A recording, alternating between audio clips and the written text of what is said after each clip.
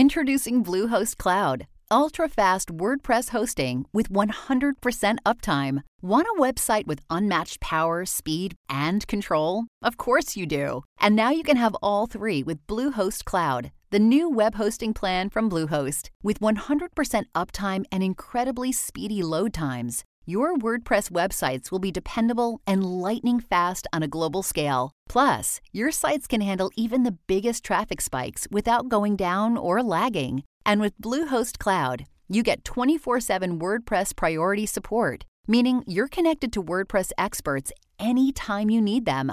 Not to mention, you automatically get daily backups and world-class security. So, what are you waiting for? Get Bluehost Cloud today by visiting Bluehost.com. That's Bluehost.com. Say goodbye to your credit card rewards. Greedy corporate mega stores, led by Walmart and Target, are pushing for a law in Congress to take away your hard-earned cash back and travel points to line their pockets. The Durbin-Marshall credit card bill would enact harmful credit card routing mandates that would end credit card rewards as we know it. If you love your credit card rewards, tell your lawmakers, hands off my rewards. Tell them to oppose the Durbin-Marshall credit card bill. This series contains adult language and descriptions of graphic violence throughout. Listener discretion is advised. Cavalry Audio.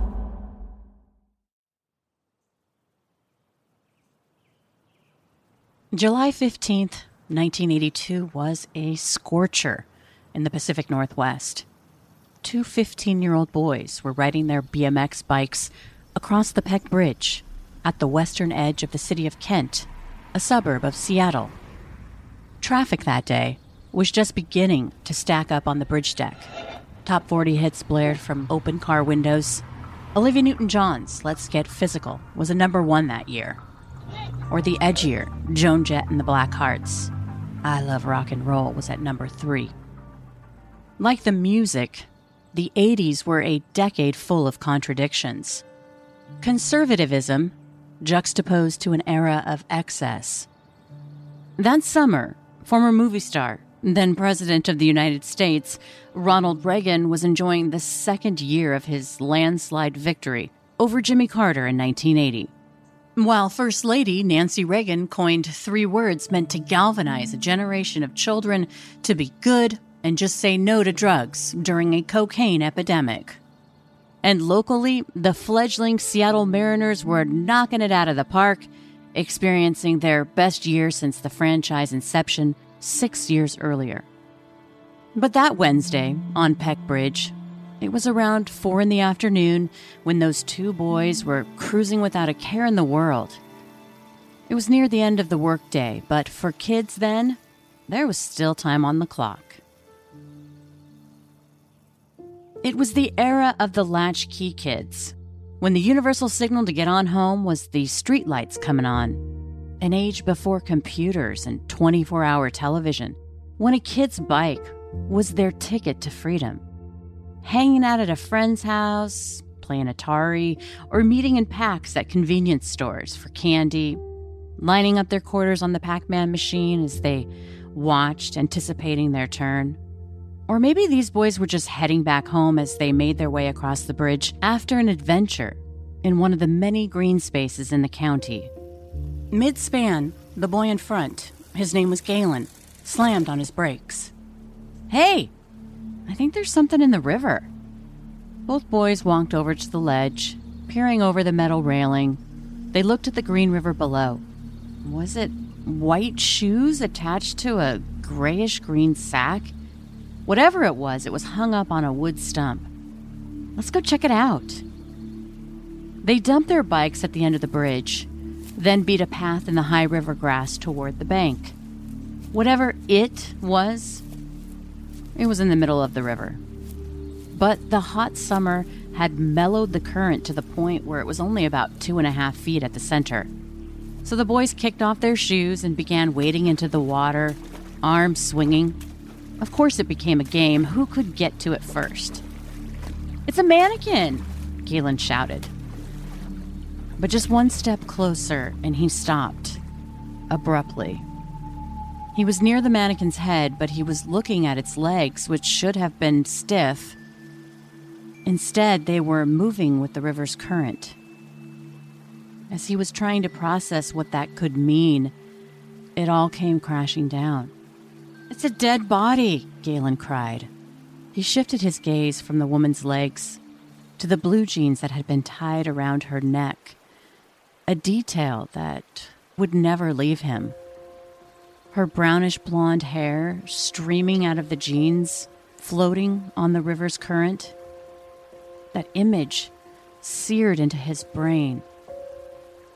Over the next 20 years, Galen and his friend would be the first of scores of locals to have their dreams invaded by nightmares over finding a victim of the Green River Killer.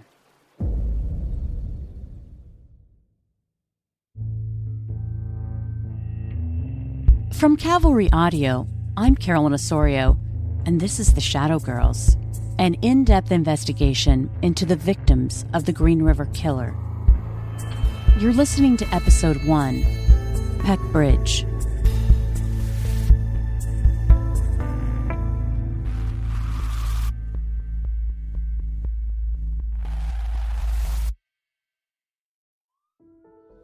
It was around 4:20. The boys were shaky. They were relieved, though, as they heard sirens approaching, anxious for adults to lift the burden of what they found that day. A murder in Kent in 1982 was a rare occurrence. There were only 3 homicide cases from 1979 to 1982, and the body that the boys found in the Green River was one of them. A photographer would capture the mood at the river that day as first responders trudged the body up the bank on a metal Stokes carrier, loading the corpse into a gray morgue van. The slam of the door as the looky-loos on the bridge were just hoping to catch a glimpse. But as the body was driven out of view, it wouldn't be the end, but just the beginning. The medical examiner determined that the victim's hyoid bone had been broken. The cause of death was strangulation. When she had been pulled from the river, she had been naked, except beat-up white leather Nike knockoffs with a red swoosh and yellow striped tube socks. Her sneakers were on the wrong feet. The ME would theorize that the jeans that had been tied around her neck were a means to drag her body. The strangulation ligature was thought to be the shirt that they found inside the seat of the jeans. The woman's left forearm had been broken. Had she fought her killer? And would he bear the marks of a struggle? The algae growth on her body indicated that she'd been in the river for several days. There were no missing persons reports that matched her description, so the Kent police released a description to the media for help in identifying her. She was described as around 25 years of age, 5 feet 4 inches tall, 140 pounds.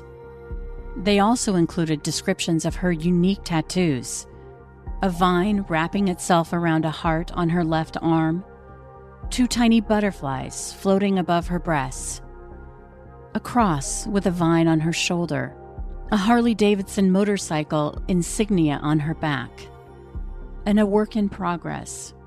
Above her lower abdomen, the outline of a unicorn, a mysterious, magical creature that would never be completed. A tattoo artist recognized his work in the paper and called police. "Yeah, her name is Wendy Cofield. I think she lives in Puyallup with her mother. She's only 16. In fact, Wendy was just 15 years and 3 months old. Wendy Cofield would be the first found victim. There would be 48 others, young women and girls whose murders would rock a community for nearly 20 years in what would become the longest unsolved serial murder case in the history of the United States. The attributes of the so-called Green River victims would become too familiar. Female, mostly teens, with a supposed history of prostitution. Retired King County Sergeant Steve Davis. You need to remember at that time and even now today, if you really talk to people and they'll get really honest with you, the business owner that the girl is working in front of, I have to be careful how I couch this, doesn't really care about her history or that she's a victim or anything. He or she just wants them out from in front of their business, right? They want them gone, right? And that's where that's where the people just disappear. And when they're out there working the street, they're constantly moving. They don't stay in the same area all the time. They go on what's called the circuit. And, they can be anywhere at any time. They lose track with their families and they become ghosts, in a lot of ways. Well, you know what the podcast series is going to be called? Shadow Girls. There you go. That's a good one. And that's exactly what they were. And that's exactly what these women that you're going to see tonight, I think, are. Because they fall into the system. Nowadays, of course, they try and give them more help and things like that. They try and treat them as victims when they can. Right? There's a lot of social services that come in and things like that. But the bottom line is they're still shadow girls. Shadow girls. Vulnerable people who desperately needed help. And as it would turn out, help they would never have the opportunity to find. Begging the question, time and time again, over those devastating years, would the Green River Killer ever be caught? And what of the deeper work, festering beneath the surface like an untreated wound? How many shadow girls would have to die in order for us to care about keeping vulnerable children and young women safe? And today, the realization that even though the GRK was caught in 2001, we still don't have an answer to that question. Cultural anthropologist Dr. Deborah Boyer. I feel like part of the project that I'm working on is, the 6 degrees of separation, where in the 80s, you mentioned the Green River Killer, the girls, and how they were, I will say my impression as a young person was they were bad girls. They were doing bad things. You didn't want to do that, or that could happen to you. That was kind of the message. That is right. That's how society excuses this. They're bad. They're spoiled. It comes out of a lot of cultural references and religious references that are 10,000 years old, but they become throwaway women. So you can do whatever you want. They become objectified, which is a term that we've learned through feminism, what that means for women in all walks of life to be objectified. This is the most extreme example. You can do whatever you want to an object. You can rape them. You can kill them. Nobody is really going to pay very much attention to that. What does that do when that message gets across? Because I heard it loud and clear, and this has become more of a personal project in the sense of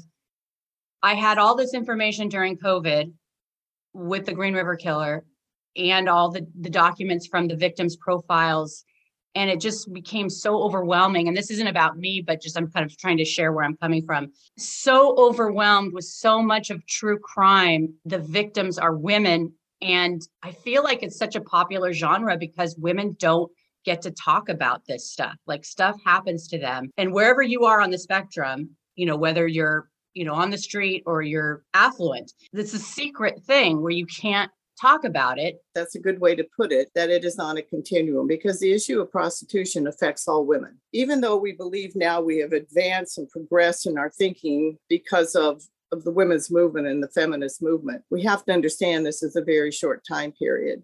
And the good woman has really stood on the shoulders and on the backs of the women who were raped and murdered and violated and prostituted, that somehow we had to be separated. We had to create this pool of bad women to service normal men. And that is still reflected in the laws. I grew up in Washington State, by the Green River, near a valley of some of the most fertile farmland in the country. That sounds pretty idyllic, right? Well, if you're familiar with the Pacific Northwest landscape, you might be envisioning moody forests shrouded in mist and drizzly rain alongside a river whose current rushes over well-worn river rocks. And where I grew up, all of these things are true, but not at the Green River. The first thing I want to share with you about the Green River where I grew up, which is as true today as it was back in the summer of 1982, that it's not actually green. By the time she flows from the Cascade Mountains to my neighborhood, she was considered an urban river that meandered through the blue-collar bedroom communities of Auburn and Kent. And here her water was more of a dingy brown, and it was girded into a channel with high sloping banks that were full of scrubby vegetation, grass, and thorny blackberry bushes. In the summertime, that reedy grass could grow over 5 feet tall on either side of the riverbank. As we would come to find out, it was the perfect rural place to hide an onslaught of unspeakable evil. If you Google Green River, the third entry down has a picture of the killer, and it says Green River Killer, American serial killer. But for a long time, I had come to associate the Green River of my childhood with what was then the longest unsolved serial murder case in history. I moved away when I was 17, and I sort of tried to avoid the area for a variety of reasons. Nearly 40 years after the murders began, a pandemic and a true crime podcast would call me back to the very bridge where that first victim was found by those teen boys so long ago in the summer of 1982, when I was just 10 years old. Honestly, it's so weird for me to be back in Kent, where I grew up, where I've, basically spent my whole life trying to get rid of this area out of my head. And it's really just like 20 minutes away, And yet, just having that 20 minutes distance between where I grew up and my life now has been everything to me. So coming back now and talking about all these things, and everything has changed, I mean, it's changed, and yet, there's all this urban sprawl that wasn't there before. It was super rural when I lived here. Yeah, I have mixed feelings. It's just weird how a place can have such power over you, and then you drive through it, and it just is like any other place. November 2021 marked 20 years since the capture of the so-called Green River Killer, a serial murderer who stole the lives of 49 women and young girls, terrorized a community, and tainted a river which for many, like me, became synonymous with the spawning ground for these horrendous crimes. I'm a local, and I'm also a journalist and the co-host of the Scene of the Crime podcast, a show that features investigations that are specific to the Pacific Northwest. Many true crime fans know the story behind the so-called Green River Killer. But if you're not familiar, the GRK was a serial killer who trolled the Pacific Highway South and Seattle's Aurora Avenue, hunting vulnerable teens and young women beginning in 1982 and continuing until his capture in 2001. These victims, more often than not, were referred to in the media as prostituted people. Their murderer strangled them, stripped their bodies of their possessions, and left them in the Green River and other hidden green spaces across King County for decades. What he was kind of one of the prosecutors described him as a serial killer savant.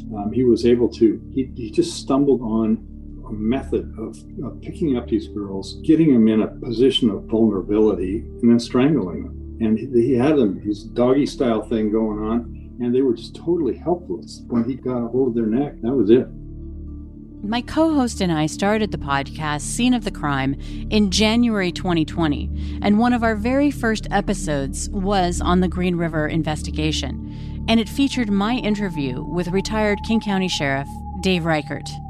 Reichert was the first detective on the scene of the Green River in 1982. That I was happening to be walking by the sergeant's desk, and he had picked up a phone from the communications center, and they had told him that they found a body in the Green River near Kent. And as I was walking by, he hung up the phone. He says, "Reichert, there's a found body, and in the Green River.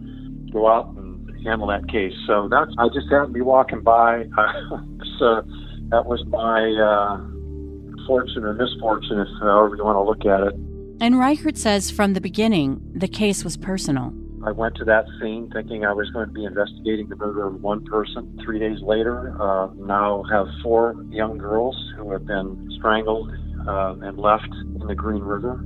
We knew on that Monday. So first body was found on Friday, the other 3 on Saturday. On Monday we knew, well, that day, Sunday evening, we knew we had a serial killer. And no, there was no way I was going to walk away. I mean, you're on a mission. You're going to find the person who is responsible for this. Little did he know it would take almost 20 years to do just that. The Shadow Girls will continue after a word from our sponsors. And now, back to the Shadow Girls. When I was researching the episode for Scene of the Crime, I wasn't intending on doing anything more with the case than just the one episode, which we dropped in February 2020. But something Sheriff Reichert said stuck with me. The victims were people, young girls who were in the human trafficking world. Back then it was called prostitution, and they were with pimps on Pacific Highway South in downtown Seattle. And the average citizen driving to and from work or to the shopping center, to the store and back home again, didn't see those little girls, although there were hundreds of them out there. They weren't visible to the community because, part of it was they lived in an underworld, didn't want to be seen, but the other part is when they were seen, really the community didn't want to see them. They were there, but they wanted to pretend like they weren't there. Those 2 words, little girls. It was a description of the victims that I'd never heard before, which surprised me, considering I grew up near the epicenter of the case. It was then that I became aware that 33 of the GRK's 49 confessed murders were teenagers when their lives were stolen. As I was researching the case, something else kept surfacing.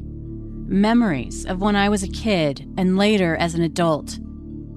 I had gotten the message early on that they had somehow deserved it, that they were bad girls, and that's what would happen to you if you were a bad girl. And the victims themselves may be helping their murderer avoid capture. Their lifestyle, their personalities, the people they associate with are into illegal activities or on the fringe of illegal activities. That is frustrated to some extent our attempt, if you will, to get information.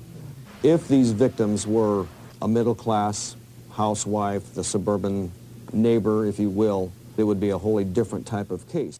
This was something Sheriff Reichert and I discussed too. In the underground, he picked the perfect victims. These were young girls who were vulnerable, obviously. They were young girls who were abused at home, ran away, lived on the street, abused on the street. And just as a side note, they were also abused by the justice system because they were treated as criminals rather than young girls who were, that needed a lot of help because of where they came from.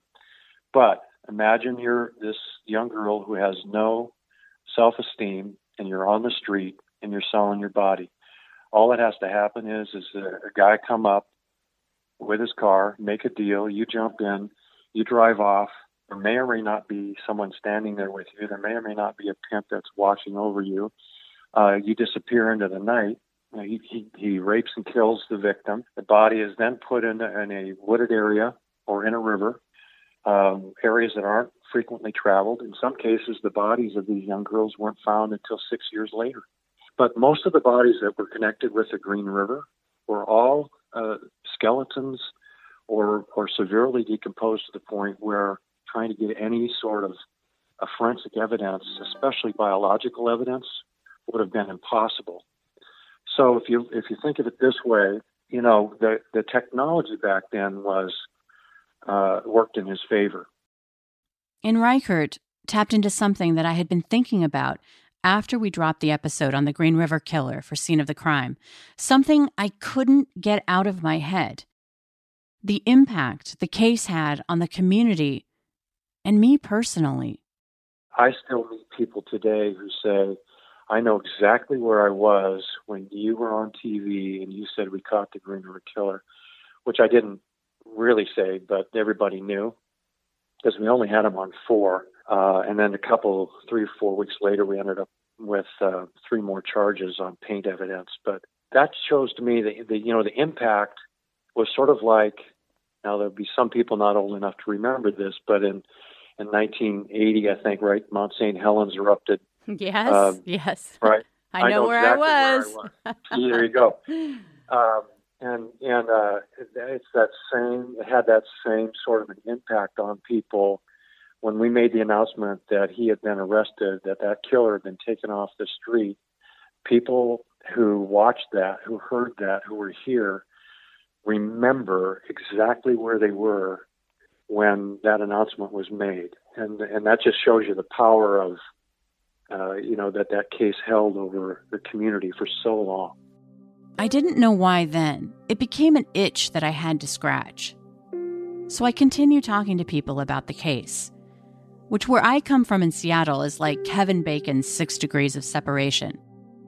I'll give you an example.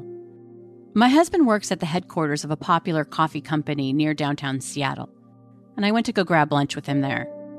But first, I had to check in at the front desk, show them my ID, and then they would give me a temporary badge. The woman behind the desk recognized my voice from my previous work as a reporter at a popular news and talk radio station in Seattle. This was right around February 2020, just before the pandemic. I shared with her that I had left the newsroom to start a new Pacific Northwest true crime podcast. And her reaction was swift. "I love true crime," she cried. And then the 2 women alongside her at the front desk started gushing over the news, and it was a great moment of camaraderie and friendship. And it wasn't necessarily surprising to me when there at the front desk at my husband's work, we all instantly bonded. It's common knowledge that around 80% of the true crime audience is women, something Saturday Night Live keyed into on a recent skit. All right, I'm gonna head out. Okay, have fun. What are you gonna do? I don't know, just finish up work and relax. Okay, well, don't miss me too much. I will. All right, bye. Finally, he's gone. I have the whole night to unwind. And do a little self-care. The only way I know how. I'm gonna watch a murder show, murder show. I'm gonna watch a murder show. Netflix, Showtime, HBO, and Daylight. Murder show, murder show. I'm gonna watch a murder show. YouTube, Hulu, that's my favorite thing to do. Twin sisters got killed on a cruise in the Bahamas. I'm gonna half watch it while I fold my pajamas. Severed limbs found on a beach in Chula Vista, but I just kinda stare while I eat a piece of pizza. They dig up some bodies and do an autopsy. Boring. Wake me up when it's Munchausen by proxy. On the surface, women gushing over true crime has always felt a little strange to me. I had read a slew of magazine articles that tried to kind of explain why women love true crime. And the common theme was that women binge true crime because we are so often the victims. And we listen to true crime because we want to know how not to become a victim while we're being entertained, which always felt a little flimsy to me. As a true crime podcast host, I was doing tons of research, interviewing victims' families, survivors, detectives who worked those cases, and psychologists. And then along with my own life experience, I couldn't help but see a pattern coming into focus. I started to hypothesize that maybe some women binge true crime like me because they come from traumatic childhoods and were looking for camaraderie at a distance and the feeling of, it's not just me. This feeling was confirmed anecdotally when the woman at the front desk at my husband's work, who I just spent 10 minutes gushing over true crime cases, handed me a temporary badge. And I was like, hey, you should check out our latest episode. We just dropped on the Green River Killer investigation. I felt like I had said something wrong as her smile wilted. And then she signaled for me to get closer with her pointer finger, so close that I could smell her perfume and shampoo. And as I leaned toward her, our eyes locked, and in a hushed tone, she confided, my best friend was murdered by the Green River Killer. Instantly, our voices became conspiratorial, as if we'd known each other for a long time, as she recounted the loss of her beloved friend to the GRK. Not just what had happened to her friend, even more, how scared she'd been during that time, worried that something similar might happen to her. And as she shared her story, something unexpected bubbled to the surface for me. When I was around 12 years old in 1984, that year alone they found over a dozen GRK victims. Sometimes when I was home alone at night, I was terrified, and I would keep a butcher knife close by, checking and rechecking the doors and windows, the slider. I had never told anyone that before, and up until that moment, I had buried it so deep, I had forgotten that it had ever even happened. That day, as if on autopilot, I said, "Hey, would you ever consider being interviewed for a project I'm working on related to the Green River Killer case?" That too came out of left field. I wasn't working on a project. I had already completed the episode. And I'm not the type to get all woo-woo, but it was like a larger force had taken the wheel that I just couldn't quite explain. And I began collecting stories from strangers and friends who, like me, had feelings about what it was like growing up in the shadow of the Green River Killer for 30 years.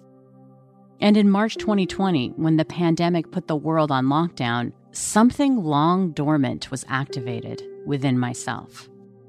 Between my growing obsession with the GRK case and also my weekly podcast that required researching different investigations week in and week out, I really felt like I was swimming in a stew of depravity.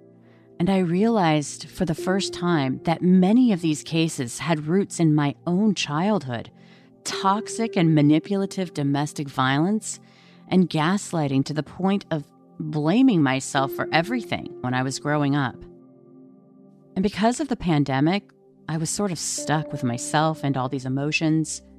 And like so many other people, as we were washing our cereal boxes with disinfectant and singing happy birthday long enough to wash our hands until they were chafed, I felt fear and anxiety, and something deeper was coming to the surface that I just didn't understand.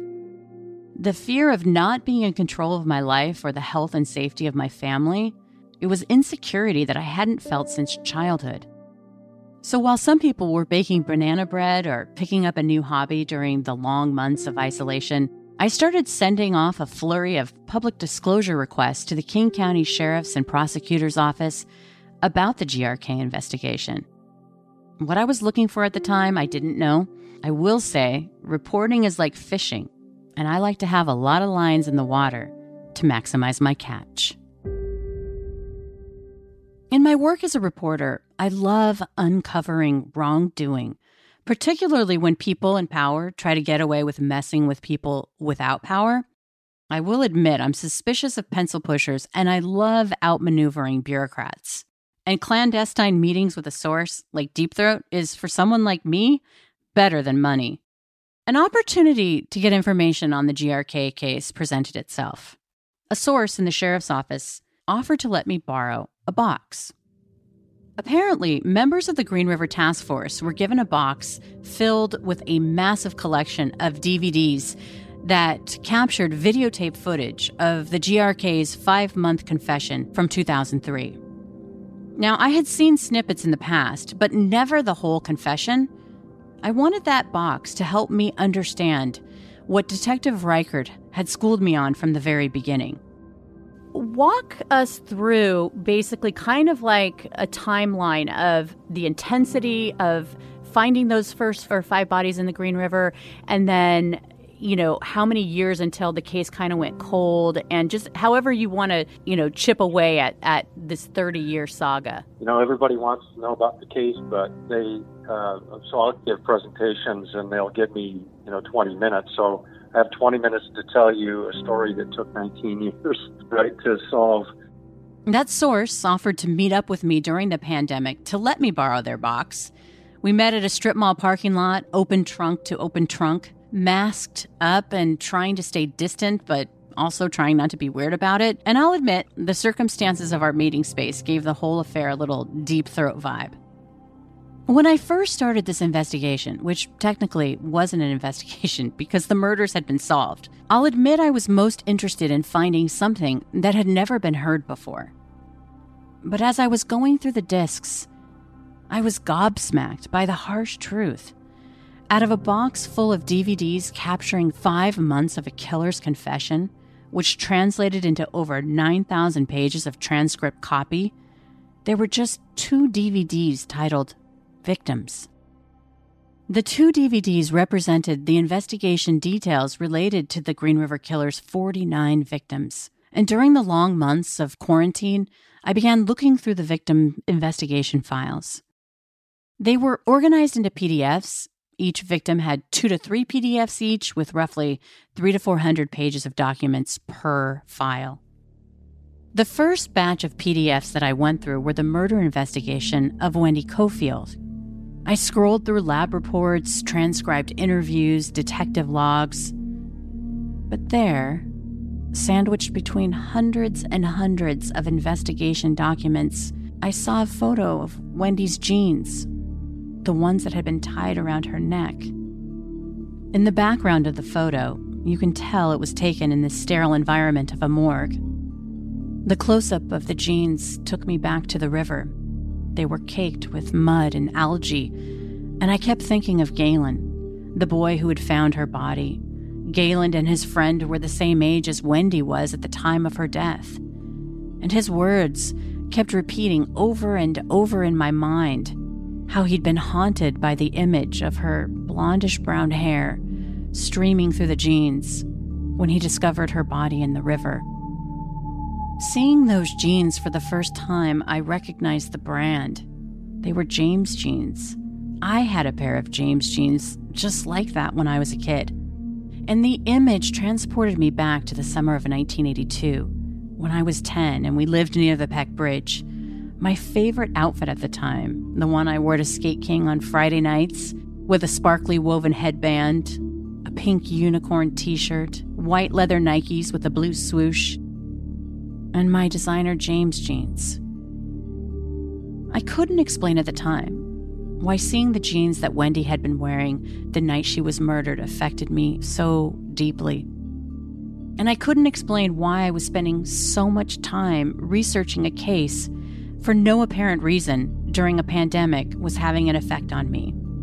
Why tears were in my eyes when I looked closely at the photo and saw in faded blue ink the initials WC on the tag. Putting 2 and 2 together, before Wendy was murdered, her file documented the fact that she'd been recently released from a juvenile detention center called Raymond Hall. Wendy must have inked her initials into the tag to make sure that no one stole them. They were just as precious to her as mine were to me. Wendy had been sent to Raymond Hall for petty theft, and I was reminded growing up the lore of Raymond Hall that preceded it. It was a place where local parents threatened to take their unruly kids if they misbehaved, if they weren't good. As I continued to scroll through Wendy's file, I stopped at the photo of a little girl. It was obviously Wendy. She was about 2 with a button nose and a precocious smile. She wore a white Toozy t-shirt and Oshkosh Bagosh overalls. Wendy's mischievous grin was centered around that plush black hat with a leather band around it. It was obviously her auntie's or mommy's. And in my mind, I hear her giggling and I wonder, what happened to that little girl?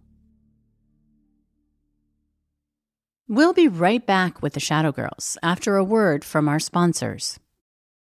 And now, we continue with the Shadow Girls. When police notified Wendy's mother, Virginia, that her daughter had been murdered and that her body had been found in the Green River, Virginia would tell authorities that her daughter had been living in a temporary foster home because she was incorrigible. Virginia would also tell detectives that she had struggled as a single parent to support her 2 daughters, and as a result, they moved from one low-rent apartment to another in South King County. The situation was something I could relate to, especially when I found out that Wendy and her sister and her mother had experienced homelessness. During the pandemic, I had confided in my mom the anxiety I was feeling, and we started talking about how tough it had been for her as a single parent trying to raise 2 daughters on her own, like Wendy's mom. After a while, I was totally depressed because I put myself and my daughters in this position of going to McDonald's and brushing our teeth. And I thought, I can't do this anymore. I think we'd been doing it for a couple months, right? It felt like years. I read in Wendy's file that at the low-income apartment complex where she lived with her mom, she had started to date a 21-year-old man when she was just 14. At some point, Wendy's mom, who was 36, began dating Wendy's boyfriend, and he would move in with them.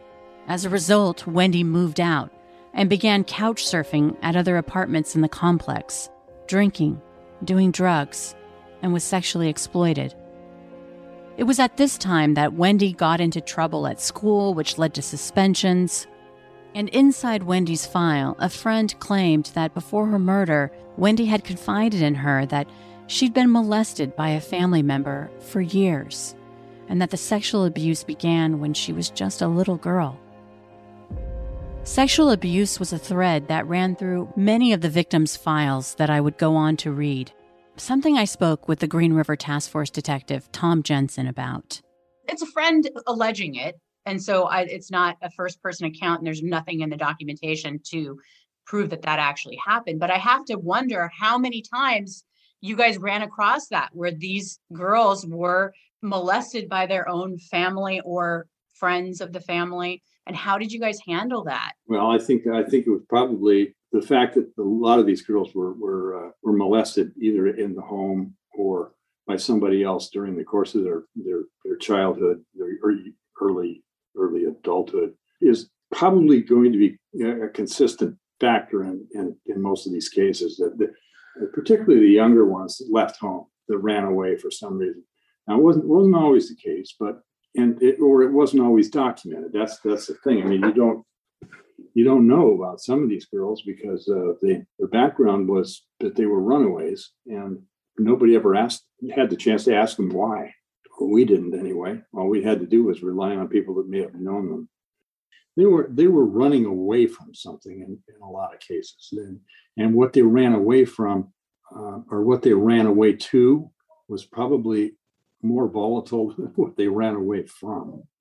Cultural anthropologist Dr. Deborah Boyer, who has spent the last 40 years learning about sexually exploited adults and children in and around Seattle. We're both anthropologists trying to understand the culture, the subculture, the meaning of this in society and the meaning to individuals. And we did do that, and we did document the subculture, the rules, the beliefs, and so forth. But we also saw something else, and that was oppression. And you really can't just study people and publish without doing something about the kind of oppression and exploitation that we were seeing.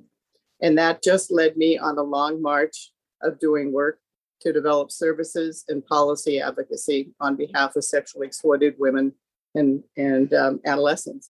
We talked about how unfairly the GRK's victims were treated, not just in life, but in death.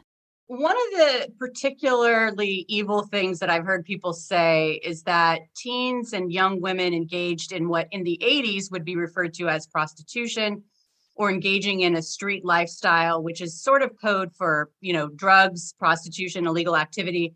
Your work sheds a light into this really unfair, unjust characterization. And I want to get to the root of that because in that website that you worked with King County, you talked about the link between childhood victimization and poverty. How would you describe that link in all of your work?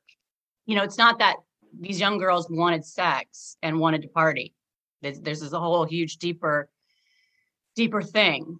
Everyone needs to understand, first of all, that prostitution is violence. And you approached me about the Green River murders. And of course, it took 40 murders, really, before anybody started to pay attention. And people need to understand that prostitution is violence, and it is sexual violence.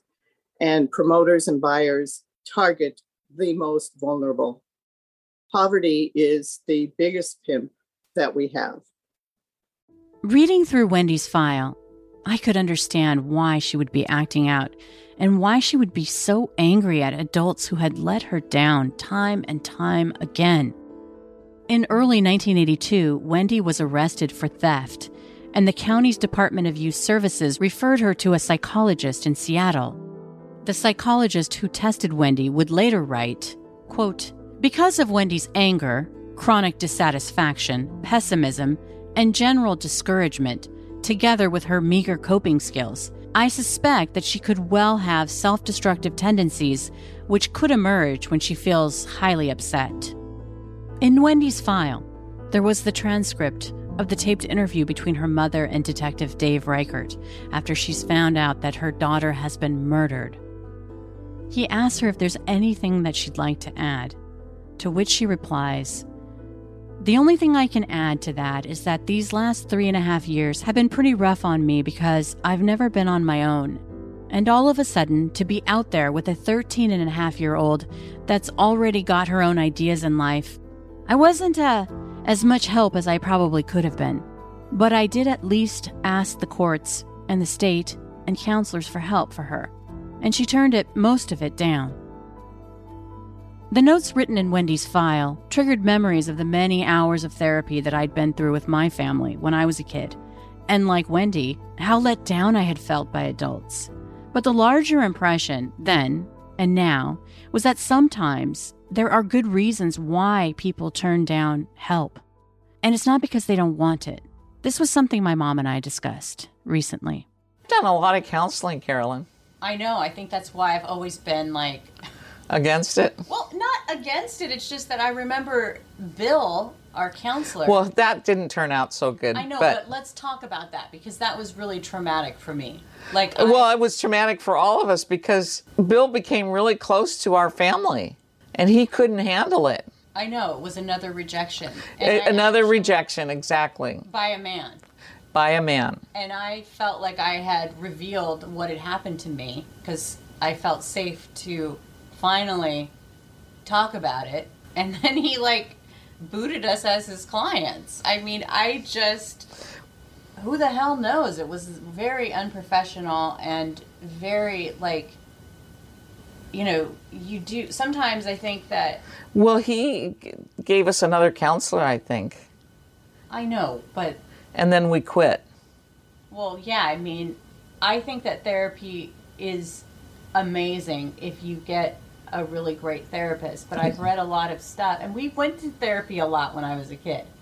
I know you always tried getting us into therapy, and we did do a lot of therapy, but Oh, that's right. We did it when we moved to Kent, didn't we? I've done therapy with my sister. I've done therapy with you. And I've done a lot of reading on this since that there's a study. They bring kids in and they're like, okay, here's 2 marshmallows. You can have one now, but if you save the other one for later, you will get 10 more marshmallows. Or you can just eat them both now. And so what they did was they found that the affluent kids were more likely to save, and then the poor kids were more likely to take the 2 marshmallows. And so of course they're like, yeah, of course, the affluent people can, this is why they're successful because they can, hold off instant gratification for the long term, and the poor kids just take what they can get, right? So that was kind of the, lowbrow description of that study, right? Well, what they realized was that it wasn't a fair study in terms of the poor kids, they knew that they'd had promises broken to them so many times in their lives that it was the smart move for them to take the 2 marshmallows and at least have that than to hold out hope that they're going to get these other marshmallows because so often in the past they've been disappointed. Yeah. So I feel like that is such a great example for me where you got to know the layers. And sometimes therapists, depending on, you got to get a good match. Yeah, definitely. And the childhood trauma, that we're just now learning so much more about childhood trauma and how it affects your overall health for the rest of your life. Like, just because you went through this childhood trauma and you have this great life, like, you can still have anxiety and health issues because you're always constantly in that fight or flight situation. Yeah. Actually, I feel like now I'm not in that fight or flight. I feel like I always was. Yeah. And now I'm not. Wendy was a child, and she was desperate. And desperate people make desperate choices, which makes them vulnerable. Something the Green River Killer knew only too well. Imagine you're this young girl who has no self-esteem, and you're on the street, and you're selling your body.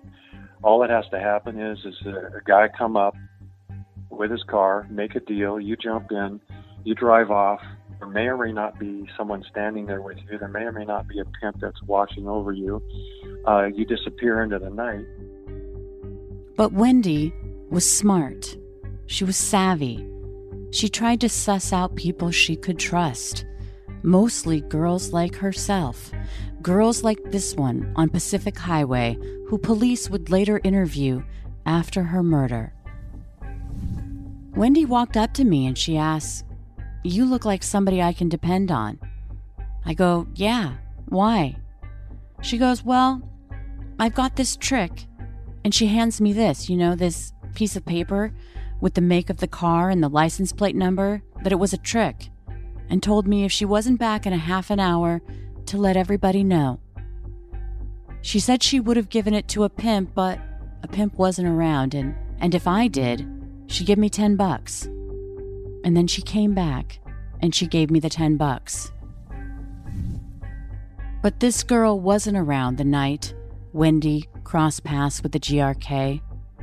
She was tragically alone. And her murder was just the beginning. Next time on The Shadow Girls.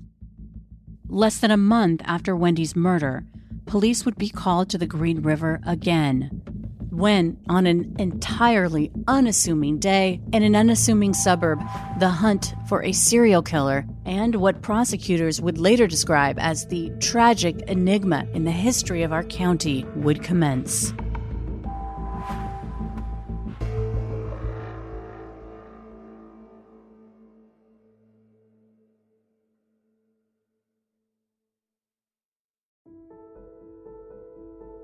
The Shadow Girls is a Cavalry audio production in association with iHeartRadio. Our producer is Brandon Morgan. We're executive produced by Dana Brunetti and Keegan Rosenberger. For Cavalry Audio, I'm Carolyn Osorio.